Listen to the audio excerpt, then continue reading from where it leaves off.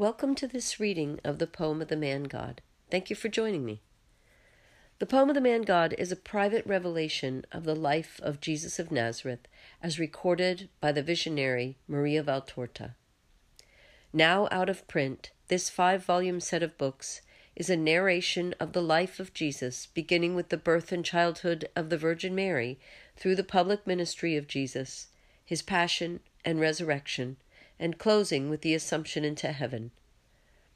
The narration is interspersed with direct dictations from Jesus, messages for the whole world. These highly inspired visions were recorded by Maria Valtorta around the time of the Second World War, yet she did not consider herself the author. They were first published without her name, shortly before her death, and only posthumously was her name added. My sole aim with this podcast is to share the poem of the ManGod with the world. I hope you'll enjoy them as much as I have, and if you do, please share them. Thank you for listening. Poem of the ManGod, Book 2, number 217, Jesus is Master also of the Sabbath. We are still in the same place, but the setting sun is more bearable. We must go and reach that house, says Jesus. They set out and reach it. They ask for bread and refreshment, but the farmer drives them away rudely. Race of Philistines, vipers, they are always the same. They were born of that stock and bear poisonous fruit, grumbled the tired and hungry disciples. May you be given tit for tat. Why do you lack charity? The time of the law of retaliation is over. Come forward. It is not yet night, and you are not dying of hunger. Offer this little sacrifice so that these souls may become hungry for me, says Jesus, exhorting them. But the disciples go into a field and begin to pick the ears of corn. They rub them on the palms of their hands and eat them. I think they do it more out of spite than to satisfy their hunger. They're good, Master, shouts Peter. Are you not having any? And they have a double flavor. I would like to eat up the whole field.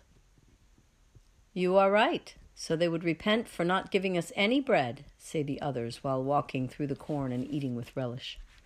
Jesus is walking alone on the dusty road. The zealot and Bartholomew are 5 or 6 yards behind him, speaking to each other. There is another crossroads, where a secondary road crosses the main one, and a group of sulky Pharisees is standing there. They must be coming back from the Sabbath celebration in the village that can be seen at the end of the secondary road, a large, flat town, which looks like a huge animal lying in its den. Jesus sees the Pharisees, looks at them, and smiling kindly greets them. Peace be with you.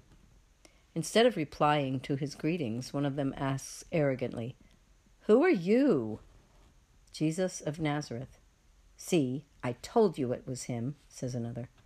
In the meantime, Nathanael and Simon have come close to the Master, whereas the other apostles are coming towards the road, walking along the furrows. They are still chewing and have some corn in their hands. The Pharisee who had spoken first, probably because he is the most important one, resumes speaking to Jesus, who has stopped, waiting to hear what they have to say. Ah, so you are the famous Jesus of Nazareth? Why have you come so far? Because also here there are souls to be saved. We are quite sufficient for that. We know how to save our souls and those of our subjects. If it is so, you are doing the right thing, but I have been sent to evangelize and save. Sent? Sent. Who can prove it to us? Not your deeds, certainly. Why do you say that? Are you not interested in your life? Of course. You are the one who administers death to those who do not adore you. So you want to kill the whole sacerdotal and Pharisaic classes, and the class of scribes and many more, because they do not worship you, and they never will. Never, do you understand? We, the chosen one in Israel, will never worship you. Neither shall we love you. I do not compel you to love me, and I say to you, worship God, because that is you. Because you are God, are you not? But we are not the horrible people of Galilee or the foolish people of Judah who follow you, forgetting our rabbis. Do not be upset, man. I am not asking for anything. I am fulfilling my mission. I teach people to love God, and I repeat the Decalogue to them, because it has been forgotten, and what is worse, it is badly applied. I want to give life, eternal life. I do not wish anybody a bodily death, and much less a spiritual one.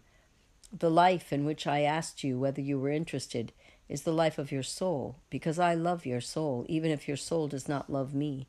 And it grieves me to see that you are killing it by offending the Lord and despising his Messiah.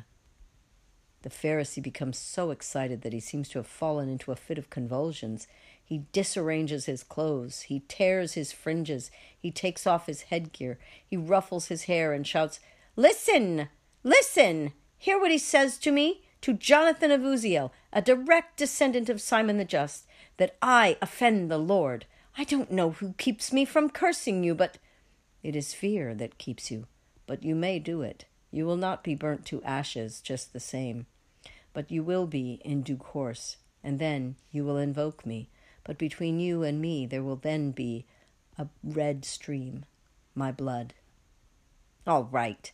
But in the meantime, since you say that you are a saint, why do you allow certain things? Since you say that you are a master, why do you not teach your apostles before anybody else? Look at them behind you. They still have in their hands the instrument of their sin. Can you see them? They have picked corn, and this is the Sabbath. They have picked ears of corn which did not belong to them.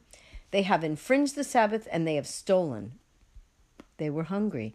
In the village where we arrived yesterday evening, we asked for bread and lodgings. They drove us away. Only an old woman gave us some bread and a handful of olives. May God give her 100-fold, because she gave us everything she had, and she only asked for a blessing. We walked for a mile, and then we stopped, complying with the law, and we drank the water of a stream. Then at sunset we went to that house. They rejected us. You can see that we were willing to obey the law. But you did not. It is not legal to do manual work on Sabbaths, and it is never legal to take what belongs to other people. My friends and I are scandalized. But I am not. Have you not read how David at Nob took the consecrated bread of the proposition for himself and his companions? The sacred loaves belonged to God in his house, and by a perpetual order were to be kept for the priests. It is written, "They will belong to Aaron and his sons, who shall eat them in a holy place, because they are a most holy thing." And yet David took them for himself and his companions because he was hungry. If therefore the holy king entered the house of God and ate the bread of the proposition on a Sabbath, although it was not legal for him to eat it, and yet it was not imputed to him as a sin, because also after that event God continued to love him. How can you say that we have sinned if we pick on the soil of God the ears of corn that have grown and ripened through his will, the ears that belong also to birds, and you deny that men, the sons of the Father, may eat? They asked for those loaves. They did not take them without asking, and that makes the difference. In any case, it is not true that God did not impute that sin to David. God struck him very hard. Not because of that. It was because of his lewdness, of the census, not because, "Oh, that's enough. It is not legal, and that is all. You have no right to do it, and you shall not do it. Go away. We do not want you in our land. We do not need you. We do not know what to do with you." We shall go. And forever, remember that. Let Jonathan of Uziel never find you again in his presence. Go. Yes, we will go.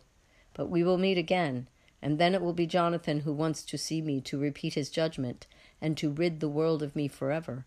But then it will be heaven that will say to you, "It is not legal for you to do it."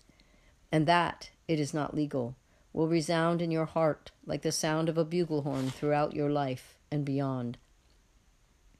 As on Sabbath the priests in the temple infringe the Sabbath rest, but do not commit sin, so we, servants of the Lord, can attain love and help from the Most Holy Father without thus committing sin, since man denies us his love. There is one here who is by far greater than the temple and can take anything he wants of what exists in creation, because God has made everything a footstool for the word.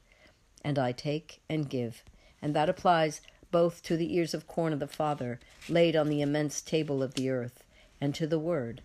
I take and give, both to the good and to the wicked, because I am mercy. But you do not know what mercy is. If you knew what my being mercy means, you would also know that I want nothing but mercy. If you knew what mercy is, You would not have condemned innocent people, but you do not know. You do not even know that I do not condemn you. You do not know that I will forgive you. Nay, I will ask the Father to forgive you, because I want mercy and not punishment. But you do not know. You do not want to know. And that is a greater sin than the one you impute to me. It is greater than the one you say these innocent men have committed. You must know that the Sabbath was made for man, and not man for the Sabbath, and that the Son of Man is master also of the Sabbath. Goodbye. He turns to his disciples. Come, let us go and look for a place where to lie down among the sands that are now near.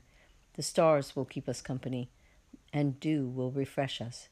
God, who sent manna to Israel, will provide nourishment also for us, his poor faithful servants.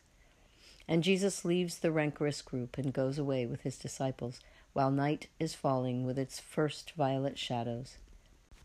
They find at last a hedge of Indian figs, on the top leaves of which, bristling with thorns, are some fruit which are beginning to ripen.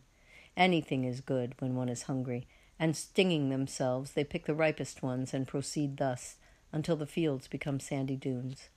The noise of the sea can be heard in the distance. Let us rest here. The sand is soft and warm. Tomorrow we will go to Ashkelon, says Jesus. And tired as they are, they all lie down at the foot of a high dune. And the vision ends.